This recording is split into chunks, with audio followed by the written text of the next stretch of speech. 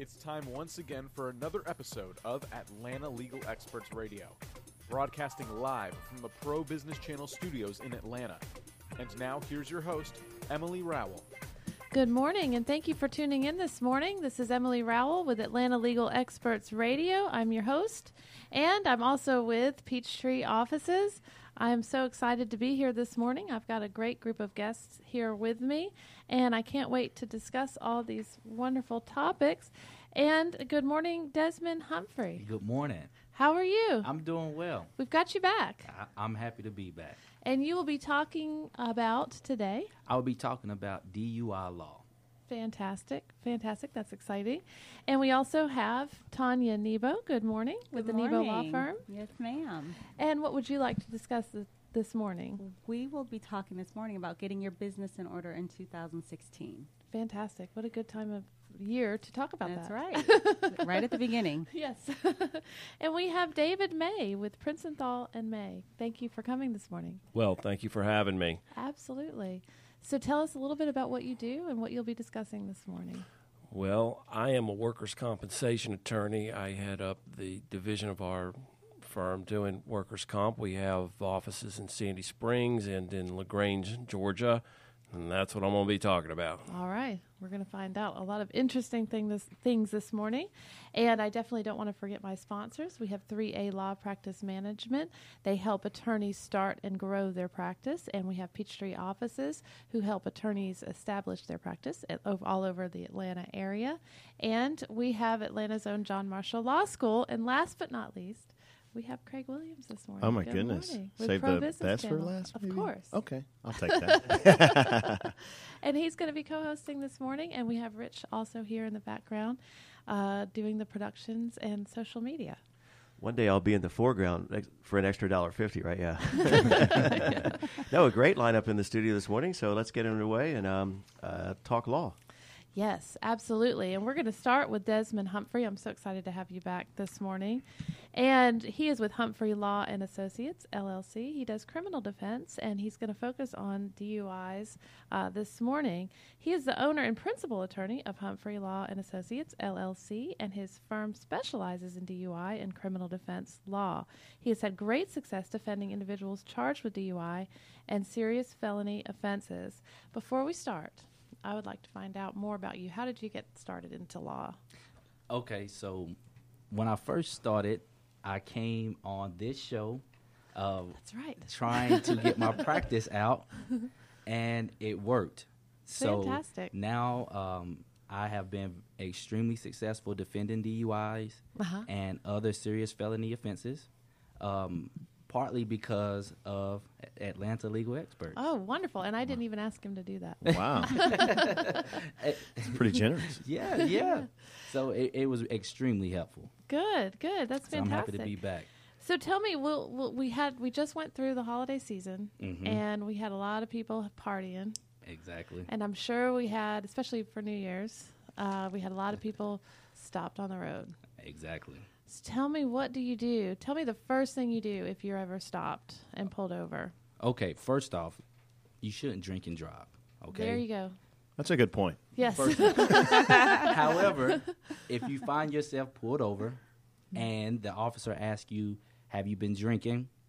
At that time, you can say, officer, I don't want to answer any more questions. Okay? Seeing how individuals don't do that, if they ask you to get out the vehicle, more than likely you are going to get arrested. Okay? Wow. The next thing they would do is they would say, I smell the odor of alcohol. Where are you coming from? And most of my clients say, well, I'm coming from the Gold Room, which is a club. Okay? Right. So that immediately triggers the officer's mind to start to check for DUI. Okay? So the way that you can handle this is they'll say, hey, I want you to perform a few tests for me. You can deny these tests. You can absolutely say no. Is it recommended to say no?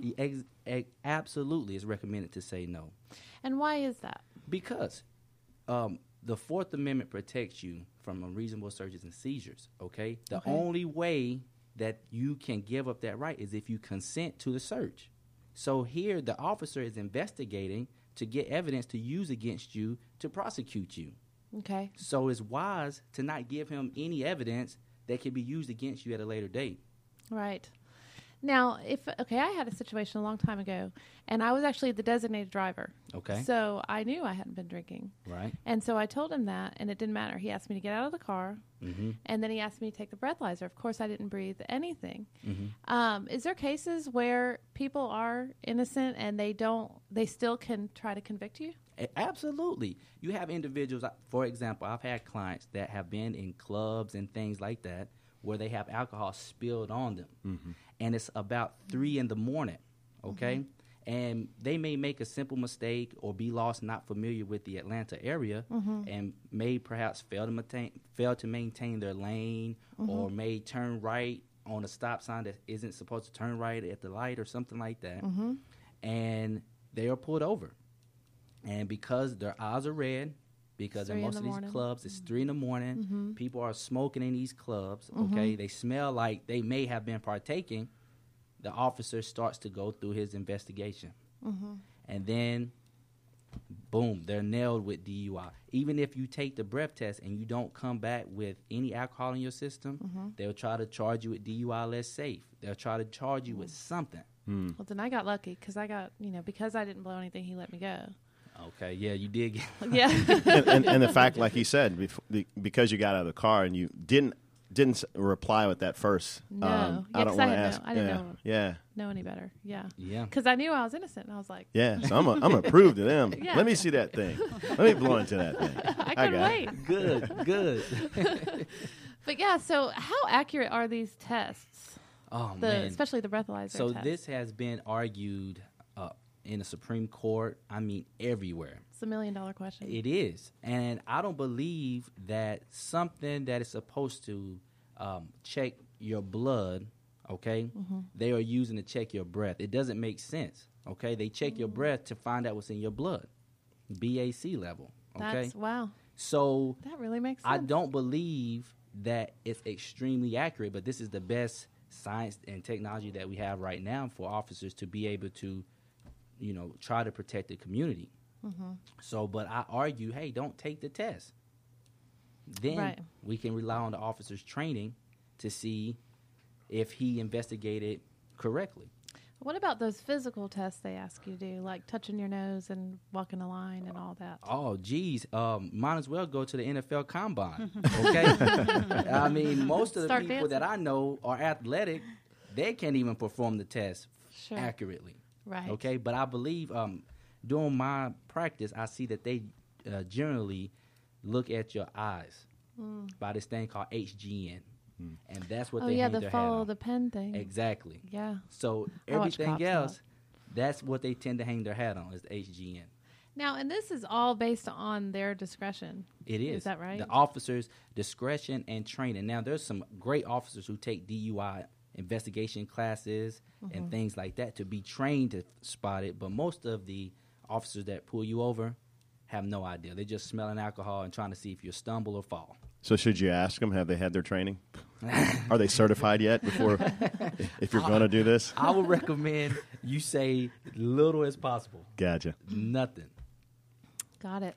So let me ask you this. Do I lose my license if I refuse to take any tests or answer any questions? Wow. See, if you refuse the breath test by way of Georgia implied consent, you will lose your license.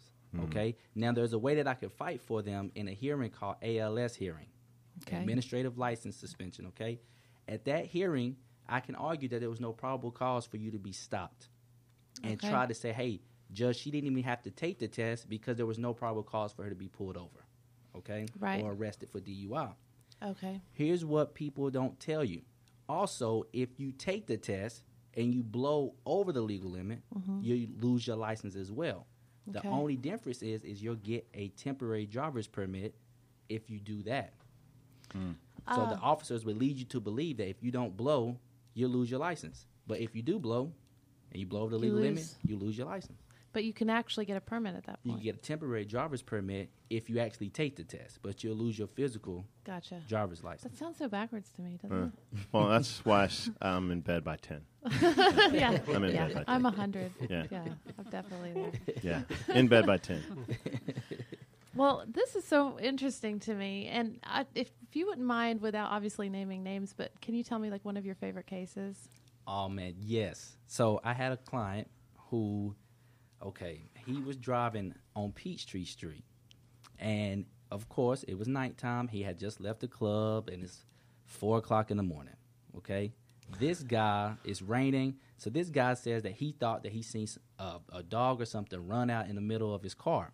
So he swerves, hits a pole, flips, everything. Whoa. Okay? Officer comes onto the scene, and immediately starts to give him field sobriety test. He doesn't call 911. Oh, my gosh. He doesn't say After he flipped his car. After he flipped his car and everything. He says, I smelled alcohol. Can you perform some tests? At this point, my client is in a daze. He agrees to everything. Oh, gosh. And, it was terrible. It's a nightmare. Make a long story short, the case got dismissed, because my client wasn't under influence, and the officer came already believing that my client was under influence because he smelled alcohol. Right. Okay? Right. And the smell of alcohol actually came from my client had bought some beers. There was not opened or anything. It was in a bag. When he wrecked, the beers opened up. Gotcha. Wow. So that's my most memorable case getting dismissed. Talk about bad situation. Bad. Yeah. So listen, Desmond, I'm so excited to have you back, and I'm Thank glad that you helped. I think you probably helped at least one person just by telling everybody about it. I hope so. And you have a mission to do that. I do. And I remember the last time we talked on the radio, you were talking about your ministry as well, and how you always believe that everybody has a second chance. Exactly. Okay, what about those third chances and fourth chances? Oh. No, I'm just kidding. That's a real good one. Those come with consequences, but I believe you deserve those as well, But Absolutely. you can have a little bit more consequence. When you know better, you should do better. Yeah. Absolutely. Well, if you'll tell our listeners how they can reach you, please. Okay. Well, you can reach me at yourhlaw.attorney.com is my website. I have a lovely office here at Peachtree Center, Lennox Center, and you can come by, give me a call. I'm on Instagram at Humphrey Law on Instagram, so you can follow me there as well. Awesome. Yeah, you're all over social media. I am. It's awesome. Yeah. Well, thank you so much, and thank you for listening to Atlanta Legal Experts Radio. I am your host, Emily Rowell with Peachtree Offices, and we also have 3A Law Practice Management and Atlanta's own John Marshall Law School as our sponsors today. And you can see all of their information on atlantalegaleexperts.com. How you doing? I'm doing well. I'm still getting over that first question. I think that was very important because, whether it's 3 o'clock or if you're not used to being out, you're pretty much at a place where you're not coherent as usual. And I think, I'm not going to be you being the designated driver, and there's been times when I was too tired and I didn't want to pull over. I'm trying to get home, and you don't do the best. You don't make the best decisions. So I'm still stuck on that and how powerful that is, with or without alcohol. Yeah, I'm stuck on people driving at 4 a.m. Yeah. That's just foreign to. Maybe happened twice in my entire life. The only time I'm driving that late is if I'm driving across country or something. Right. Yeah. Anyway, didn't mean to get into all that. Good morning, Tanya. Good morning. Thank you so much for being here bright and early, speaking of. Thank you for having me. I'm glad to be here. Good. So Tanya Nebo is with Nebo Law Firm, and she is an attorney and business consultant who provides legal expertise and counsel to those who buy, sell, and operate small businesses and franchises. As the managing partner of the Nebo Law Firm, LLC, Tanya's practice focuses on serving small business owners in areas of law that include corporate, franchise, and commercial real estate. She provides legal services to a range of different entities, including companies and individuals in the entertainment, medical, construction, and real estate investment industries. Born and raised in St. Paul, Minnesota, Tanya is a graduate of Columbia University in New York City and the University of Virginia School of Law, and she is passionate about being a resource for entrepreneurs who want to create wealth and legacy through business ownership. So how did you get to that area of law? It actually is kind of in my blood. Small business people are my people. I grew up in a small business. My parents owned beauty supply stores, still do, in Minnesota, and I grew up working in those stores, and I grew up seeing how small businesses operate, and I was a part of that. And I really have a passion for people who have a dream and they go after it and they make it grow, and then they have something to either maybe ultimately sell or to pass on to their children, or whatever it is that they choose to do with it. So it's close to my heart because it's been a huge part of my life for so long. I love that. It's natural. Definitely a pro-business attorney there. That's right. That's me. Oh, yeah. Pro-business. You had to do that plug, didn't you? Wow. Perfect. So tell me, the first thing on your list here is get your business in order. Get your stuff together. Get it together. Get it together. This is the time. And, we all get excited around the new year, and we make decisions and say we're going to do this and we want to do that. And I think that it's important for business owners to, also have that mindset and say, okay, what do I need to do this year in order to further my business? So to protect my business, to protect the assets that I've built either in the business or outside of the business. What do I need to do to go ahead and do that? What do they need to do? Well, I'm glad that you asked. It really starts by evaluating, taking a look at where your business is and where you want to go with it. What I find is that business owners spend so much time working in their business and not enough time working on the business. And it's the working on the business that's usually the part that helps you protect it the most and help you allow it to grow. So one thing that I suggest that people do is, first of all, make sure that your business is literally in order. Like you may have set it up with the Secretary of State at some point, but people forget to pay their annual fees. And it's easy to do. You get an email from the Secretary of State and it says, oh, it's time to renew.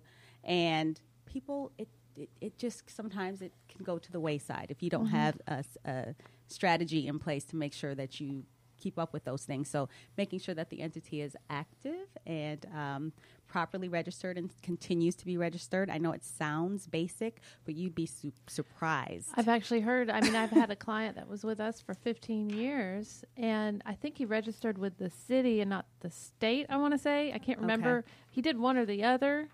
And he thought he was all good just doing one, and then realized 15 years later, not good. Right. And he was going to sell it, and now has to pay all these back fees to actually get and penalties properly, with interest, to get properly registered. And that happens. People have come to me ready to sell property. Let's say, actually, not let's say. That's what happens. That say, I want to sell this property. The property is in the business's name.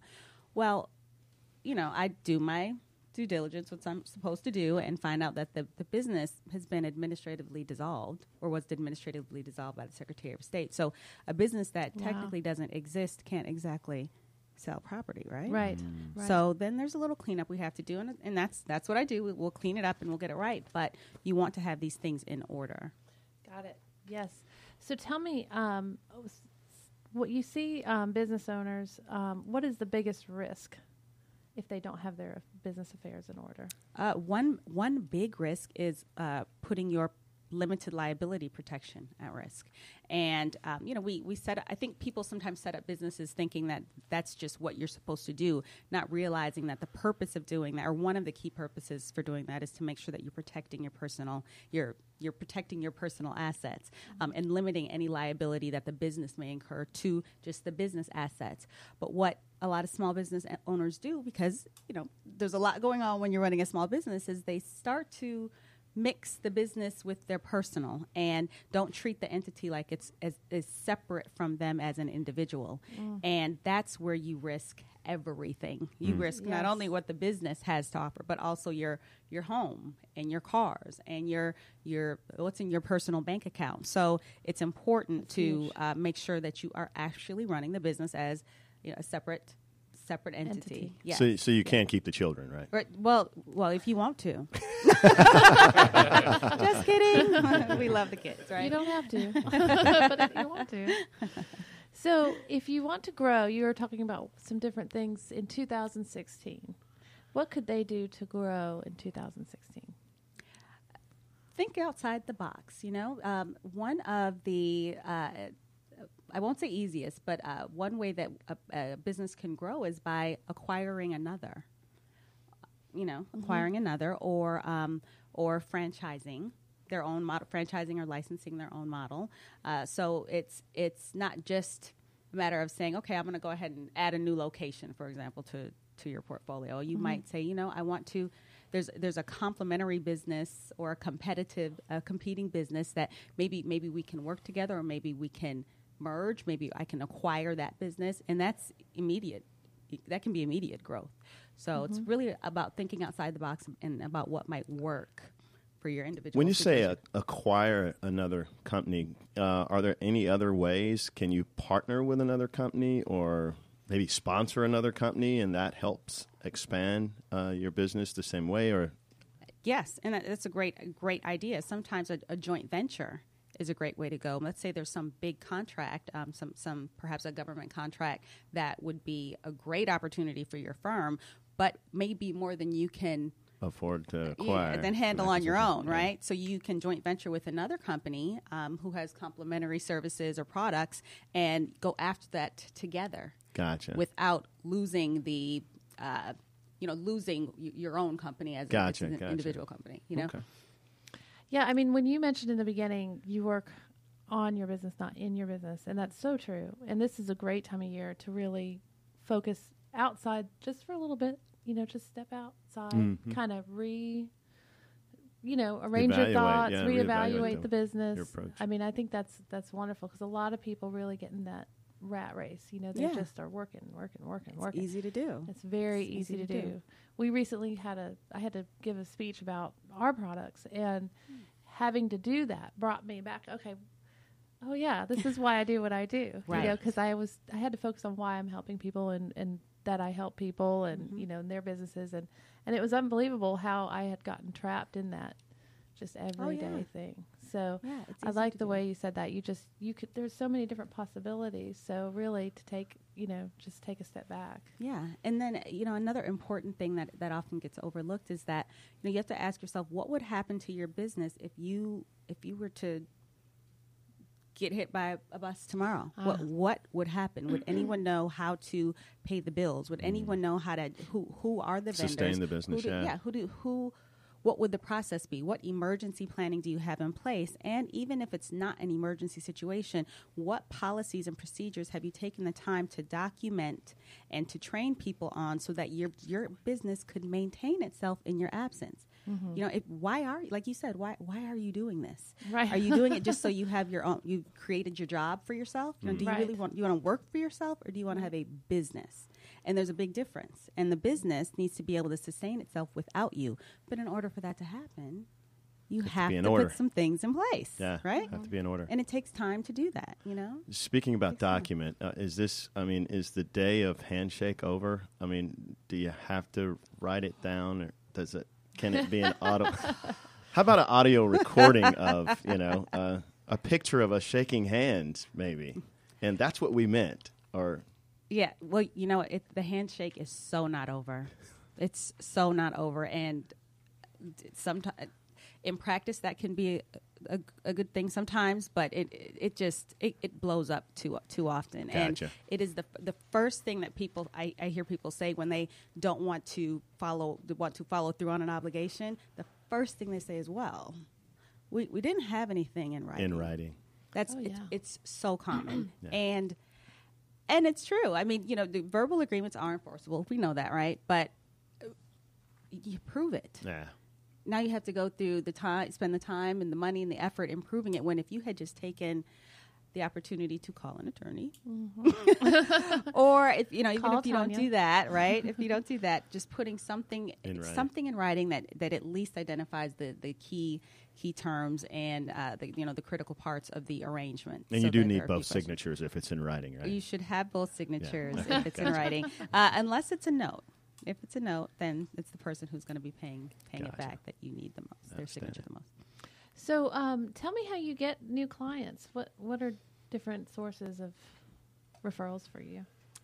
Different sources of referrals for me. People who help clients buying and selling businesses. So I work with franchise advisors. I work with people who are M&A advisors. I also, I come and talk with people like yourselves on the radio to get people to learn more about what we do at Nebo Law. I also attend. You've got to get out there and talk to people and find out how you can help people. That's what we as attorneys do. We help people. What problem can we solve is what we should be. That's typically what we think, right? When we're trying to find people to work with. So those are my key people: our business advisors, M&A advisors, franchise advisors, people who have clients who maybe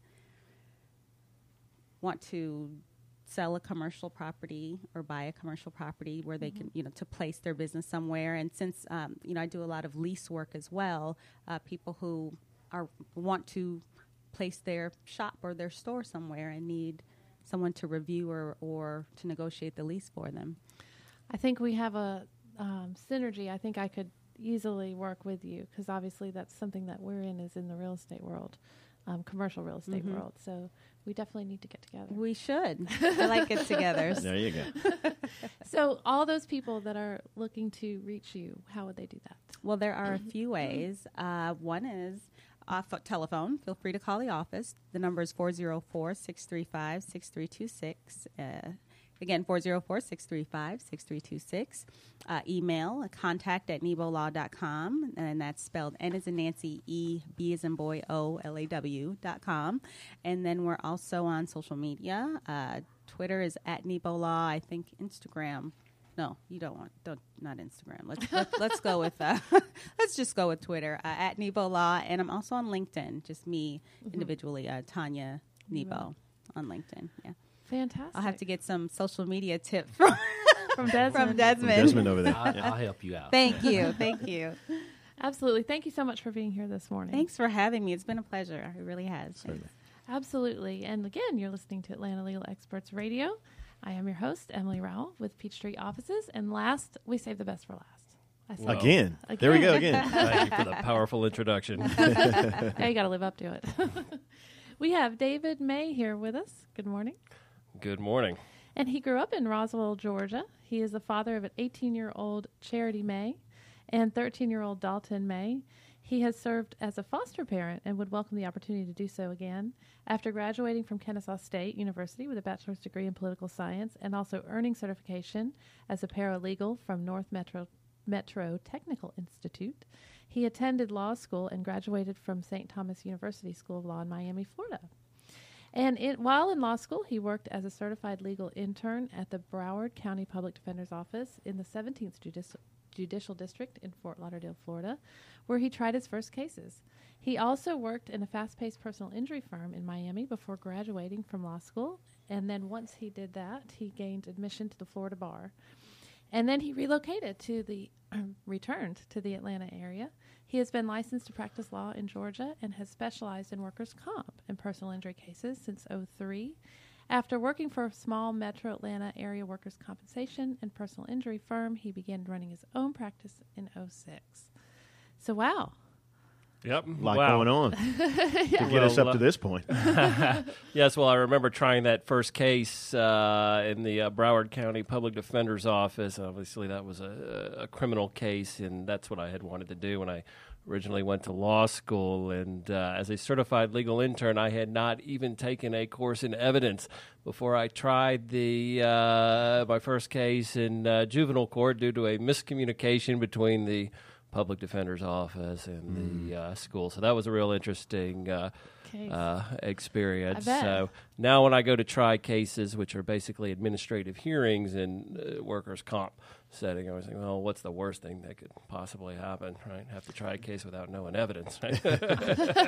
I'm good. You've got it all together. So tell me, we have talked about workers' comp on this show before.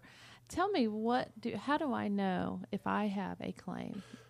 Go ahead. Well, let me first start off by saying I do find it interesting being a workers' compensation attorney that I am on the Pro Business channel now, as we are not always thought of as pro-business. But that said, I myself am very interested in business, read a lot of literature since I am a business owner on how to run a business, and I do recognize that it is a significant cost for certain types of businesses, and I'm not insensitive to that. Now, to answer your question there, how do I know when I have a workers' compensation claim? It's a little more complicated than a lot of people think. And ordinarily, people think of a workers' compensation claim as, well, I had an industrial accident at work and got my finger cut off or what have you, but what is defined as a workers' compensation accident under Georgia law is actually far more broad than that, but you have to have an injury or condition that arises out of and is in the course of employment. All right, arising out of, it was caused by the employment. In the course of, meaning, your time and location, primarily related to the employment. You were in a place where you were reasonably expected to be found doing what you were reasonably expected to be doing. So you get a lot. Sounds law term. You actually get a fair amount of, I would call it a quasi litigation and administrative hearings over that. That very issue there. And then you can have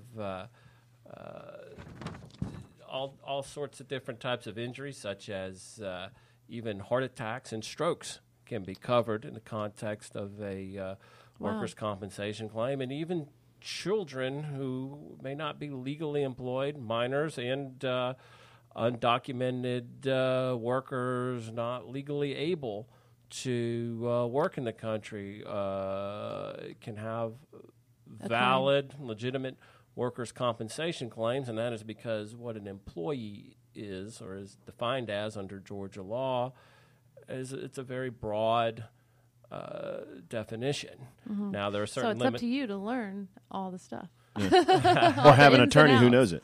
Yeah, no, I meant up to David. Oh, him, yeah. Absolutely. It is know all the ins and outs. It is, workers' comp is a little bit more difficult and complicated than a lot of lawyers realize. There are some personal injury lawyers that will try to dabble some in the in workers' comp because they figure, well, it's an injury, right? Yeah. I'm an injury lawyer. Let me handle that. But it is a totally different animal than personal injury, where it has its own code and own set of rules, and it is essentially its own universe, and how a workers' compensation claim proceeds is actually in a much different manner than a personal injury claim proceeds. And there's limits to benefits. There are. Right.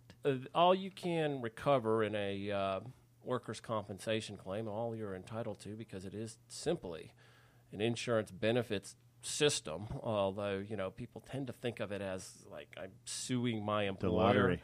Yeah. That's Yeah. I actually ever disagree. explained that. I actually disagree because it is not much of a lottery, actually. and frankly, if that's the misconception, is what I'm saying. It really is. And if you're a higher wage earner, you might find the benefit rate you're getting is less than half of your wages, and it's not real fun to be out in on benefits. But Right. That would be there would have to be another suit outside of the workman. Is it that if you have a workman's compensation dispute or deal, might I say, if it was negligence on the employer's part, is there another, like a civil suit that you'd have to do, to get what you think you're deserving outside of your... Generally, the answer is no. Wow. If you have suffered a physical injury rising out of and in the course of your employment, your exclusive remedy under the law is workers' compensation, and you have no negligence claim against your employer, no matter if they were grossly negligent. And that is really the trade-off for having a workers' compensation system that was originally developed earlier in the 20th century. It was to get workers medical benefits, and promptly, rather than having to go through protracted litigation where you may never get anything in the way of damages, because it was very hard to sue your employer back in the early 20th century. Most of those cases got dismissed. And so, the progressive movement, which Teddy Roosevelt was a part of, they pushed for this workers' compensation that was then adopted in various states, along with child labor laws and other laws in the area of industrial relations. But, all you get in a workers' compensation claim, if you're hurt in the course of your employment against your employer. Now, if you have a third party that's negligent, that's a different story. Gotcha. That's, in other words, someone that's not your employer. Claim. That's right. That's right. You and we get a lot of those in my office, by the way, because my partner handles all the personal injury, so that what makes it good to have us represent you sometimes. But anyway, all you're going to get in a workers' compensation claim, you're going to get any medical benefits you're entitled to under the law, and sometimes you really got to fight for those.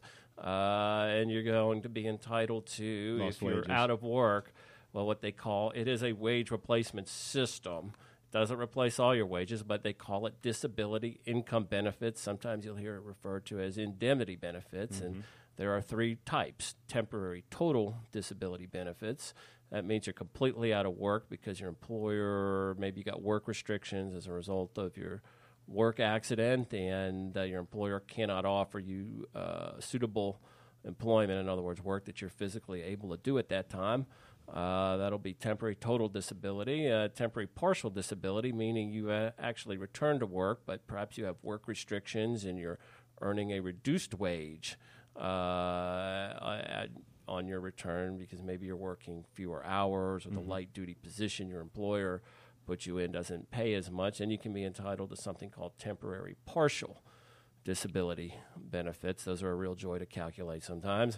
And then you can also be entitled to something called permanent partial disability benefits, and those benefits are not contingent on being out of work or losing wages. It is you've been injured and you have lost some functionality in your body due to the injury, and there's a formula that physicians will try to apply. I don't know how well all of them really understand that formula, frankly, but nevertheless, they come up with an impairment rating, a permanent impairment rating based on your loss of function, range of motion, things like that, and they assess it, and you're just paid that automatically. But, the pay, in Georgia, it's based on a schedule of weeks as far as the PPD payment that you may receive for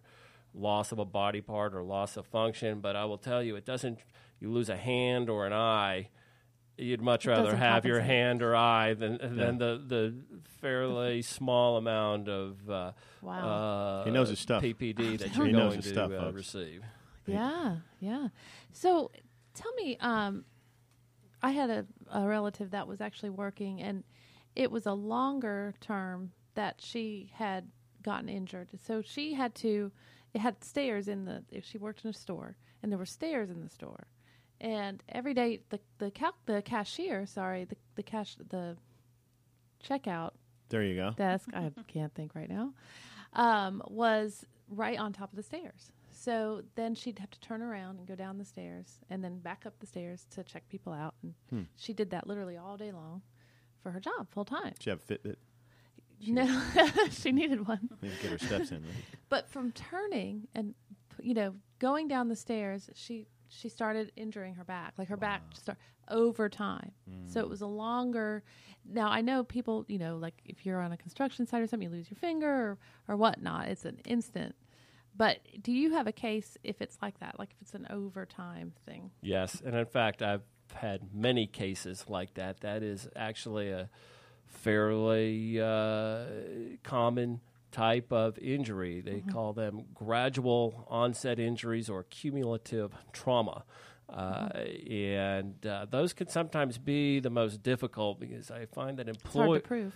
Yes, and employers don't like those, and a lot of times people themselves, the worker, they're like, well, I wasn't in what you traditionally think of as an accident, so what do I do? When should I report this? But yes, the workers' comp laws cover gradual onset injuries, and a lot of times we use the accident date as the date the injured worker, due to that gradual worsening of their condition, was no longer able to continue on in their job. We use that. We use a date. She's in too much pain. Right. And then just noticed, I guess, every time she turned to go down the stairs, it hurt. Yeah. Yes. And, the one thing about workers' comp, too, is somebody in that condition, they may have some pre-existing degeneration or arthritis or other things going on in their life that could also contribute to the pain. Maybe they have small children they have to carry, something like that. But if the employment merely contributes to the aggravation of an underlying condition, that is supposed to be regarded as an accident, a covered accident under the state's workers' compensation laws. So at that point, when should she hire an attorney? Well, I would hire an attorney if my employer was denying me medical benefits. And when I say employer, I speak of their workers' comp insurers synonymously. Or I was out of work and the employer and its insurer were not commencing disability benefits. And I will tell you, medical care is denied much more than I would like to see out there, even though that does bring me cases. People, when they can't get an efficient delivery of medical services, and after all, that's what workers' compensation was designed for. Primarily. It really is disruptive in their lives and their recovery, and unfortunately, for a number of reasons and economic reasons primarily, I think, that are taking place in the workers' compensation system, you do these days see a lot of denials of medical care. Some of them are probably legitimate because it may be a close call as to whether some medical treatment that's been recommended by an authorized treating physician, that's the work comp doctor, the insurer or employer is supposed to send you to, is, there may be some questions there, but a lot of times it's unreasonable denials, but you will see it take place anyway. And I think one of the reasons why you see that is that workers' compensation is a competitive practice area now, maybe not as competitive as personal injury is out there, but it's still a competitive practice area with a lot of attorneys, and I think there's a lot of economic pressure on a lot of the attorneys out there, and it creates a culture of settlement. They want to turn cases, and sometimes the injured workers really want the cases settled too, because they don't want to continue to have to deal with everything in the workers' compensation system and live off of a reduced benefit amount. They would rather settle and perhaps go and purchase insurance under the Affordable Care Act, commonly known as Obamacare, and then treat their injuries that way, and they're not regarded as under any kind of suspicion or thought of as some kind of malingerer. There's a lot of misperceptions out there as far as work accident victims, I think. Which pretty much brings me to my last question for you. Do a lot of your clients fear that their employer will harass them or, fire them if they make a claim? And it, like you said in the beginning, which was great, I've never heard anybody explain this before. The way you said it was you're pretty much making a claim against the insurance company, but not necessarily against your employer. So that's huge. Yeah, that is correct. Now, there's some things that kind of look and feel a lot like litigation if you're in an adversarial situation. In other words, the employer and insurer are denying medical care or disability benefits, but really it's just an insurance benefits system that's supposed to efficiently cover work injuries in the form of paying for your medical care with no copays, no deductibles, and on the part of the injured worker, and to pay them disability benefits. But what happens is there is this perception out there that, and it's both with the injured worker and the employers sometimes, not always, but that I'm suing the employer. And truly not. Even if it's an adversarial proceeding, it is an administrative claim that will be handled by the State Board of Workers' Compensation. It is not a civil cause of action, but most cases there's really no need for an adversarial situation if the employer would simply just cover the medical, and if somebody genuinely cannot work in a physically demanding job, just pay the disability benefits. Right. But because of some of these perceptions out there, there is sometimes some retaliation and even harassment of injured workers. It really depends on the culture of the company they work for. In most instances, I think larger companies where it's more of a regular cost of doing business, they are probably just a little more inclined to just handle it as a business matter, and there's no accusing. And that's when they start to take their business matters personally, which they shouldn't do, right, Tanya? But yeah, there are. Right. I think the protections are somewhat limited actually for that type of conduct. But if you're terminated because you have a work injury, then you're going to have the right to collect workers' compensation benefits. The problem is there may be some delay because the employer may be denying that they terminated you because you were working. And then there's other federal laws such as the Americans with Disability Act, but that has its limitations. If you don't have an injury that arises to what is defined as a disability under the ADA, then you're not going to be covered by that. And there's time limitations on making filings with the EEOC and those claims. So the protections are somewhat limited. But what I tell people, if you're worried about it, look, that probably means you need an attorney even more to look after your rights. But I do understand the reluctance of many injured workers to file. So they should talk to you. They should, and I've seen a lot of people that have come into my office that regret that they ended up not filing the claim, because what happens if you sit on your rights in workers' compensation, your claim may ultimately get barred by a statute of limitations, and there are actually different types of statutes of limitations under the workers' compensation laws. Wow. So tell me, how would the listeners that have all these questions now answered, which I thought you did a wonderful job, how would they reach you? You can first go to our website. That's going to be princemay.com. That is the name of the site, not because I am a prince, but rather my law partner's name is Adam Princenthal, so we shortened it to Prince May. And then as I said earlier, we have offices in LaGrange, which is out in West Georgia, and then North Atlanta in the Sandy Springs area.